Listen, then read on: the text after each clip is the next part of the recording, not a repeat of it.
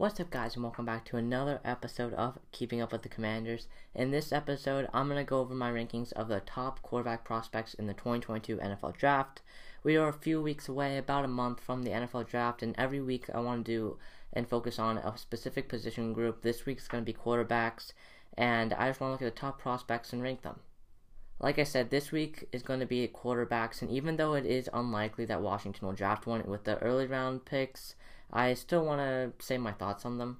So far, I've looked at 7 guys, and I really think these 7 guys are the top 7 in the 2022 NFL Draft in terms of quarterbacks. And at number 7, I have Nevada's 6'4", 216-pound quarterback, Carson Strong.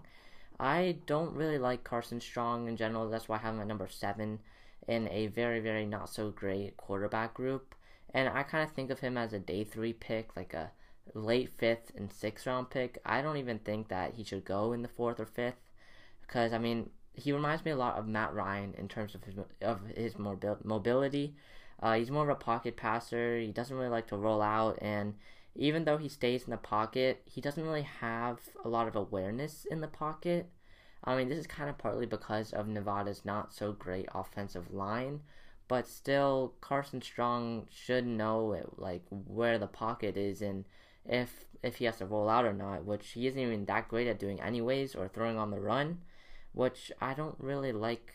He also forgets to throw the ball away a lot, which is kind of a common theme, one of the many common themes actually in this group of quarterbacks, where they just forget to throw the ball away. They try and force something that's not there, and they end up throwing a bad interception or taking a bad sack or fumbling instead of just throwing it away and moving on to the next down.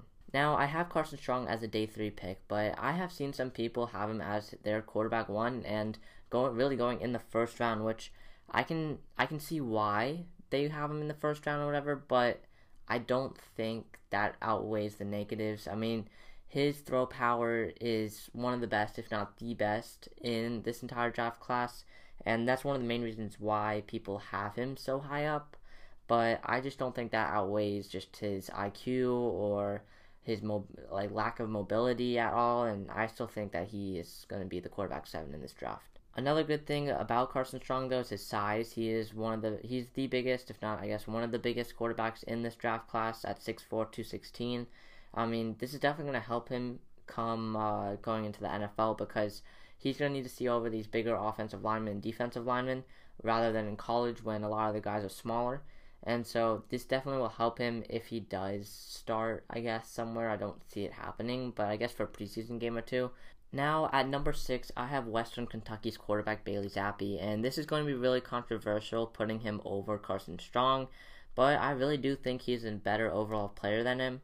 Once more, Bailey Zappi is a pocket passer just like Carson Strong. He's one of the most accurate quarterbacks, I would say, in the class, probably top 2 or maybe top 3.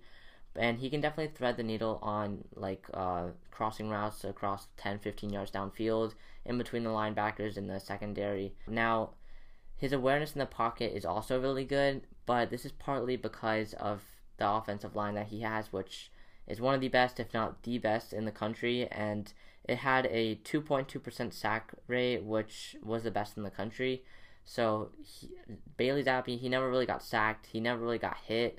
He basically had all day in the pocket to throw, and this also led him to have the all-time record for most touchdowns in a single season, breaking Joe Burrow's record, as Bailey Zappi finished last season with 60 touchdowns and 11 interceptions. One of the major disadvantages, though, of drafting Bailey Zappi is that he hasn't really played that much competition. I mean, he's been the quarterback for Houston Baptist for a few years and then Western Kentucky, and you don't play teams like Alabama or Notre Dame. Those teams aren't on these schedules of bottom Division I schools, so in FCS schools in Houston Baptist. So that's why a lot of scouts and stuff are hesitant, because he hasn't really played that much competition. But in the competition that he has played, he's done pretty well. I mean, that 60 touchdown season last season. Now, I really want to put Bailey Zappi as a 4th rounder, or I even want to put him as a late 3rd rounder, to be honest. But NFL GMs aren't appreciating Bailey Zappi's greatness, and so that's why I'm going to give him also a late 5th, early 6th round pick as well. But I definitely think he would go before Carson Strong, even though I don't think GMs would let that happen. At number 5 on my list, I have UNC's quarterback Sam Howell. There's a pretty big gap between Bailey Zappi and Carson Strong and then Sam Howell. I'd put Bailey Zappi and Carson Strong on one tier and then Sam Howell a tier above them. Howell has one of the best throwing arms in running games in this entire class, but his awareness on what to do and when to do it is a big reason why I have him 5th on my list and not higher. I mean, he can run really well. He can stiff arm defenders if he needs to, but his pocket awareness when he's dropping back to pass, there's always a clock on his head that goes off, which is good, right? But sometimes he doesn't double check that there's anything there. So someone pressuring him on his blind side, a clock goes off in his head. There's no one on his blind side. There's no one. He's not getting pressured, but he feels like he's getting pressured. So that causes him to roll out and try and force something that he doesn't. Like I said, forcing stuff that is not there is a common theme between all of these quarterbacks. So Sam Howell is going to be my quarterback 5. Again, if he can fix these awareness issues in the pocket, I definitely think he could move up to one of the best in the class. At the 4 spot, I have Matt Corral out of Ole Miss. He was the first prospect I scouted, and something that stood out to me was how much Lane Kiffin and Ole Miss ran RPO with him. Almost half of Matt Corral's passes last season were from RPO, and he recorded a 75% completion percentage from this. Keep in mind that most of these passes on RPO were pretty much first read or were very, very short passes. And even with this, Carson Strong, Kenny Pickett, and Bailey Zappi all had a higher completion percentage out of RPOs, and all were above 83%. So making 3 out of 4 passes on a short pass for Matt Corral, I mean, is a little bit iffy if you're looking at some of these other quarterbacks. But Matt Corral does have a good side with him. He does have a strong arm, and he can definitely truck people, and is pretty mobile like Sam Howell, although his size he's a little bit shorter than Howell, and Matt Corral can easily throw the football 50 yards downfield, but he can't really accurately hit someone 10 to 15 yards field, so there's really no point of throwing chucking deep balls every single play, 50 yards of whatever downfield, if he can't really hit a short to medium route most of the time. Now we enter the top 3, and this is where I'm having a struggle ranking these 3. These 3 are definitely my top 3, but the order is definitely a little bit of a struggle. First, right now, at the number 3 spot, I have Desmond Ridder out of Cincinnati. He is by far my favorite quarterback in this class, and he took a Group 5 team to the college football playoff for the first time, which an undefeated season until, again, the very end in the semifinal against Alabama.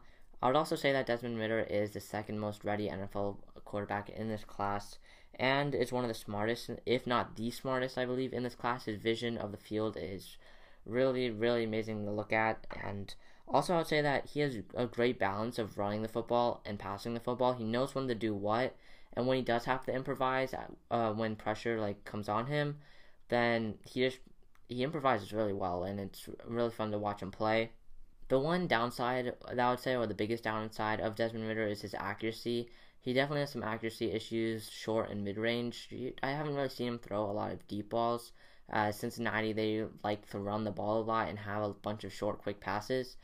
But I think he can definitely fix that in the NFL, and I actually think he's probably going to be a starter in one of these teams 3 years from now.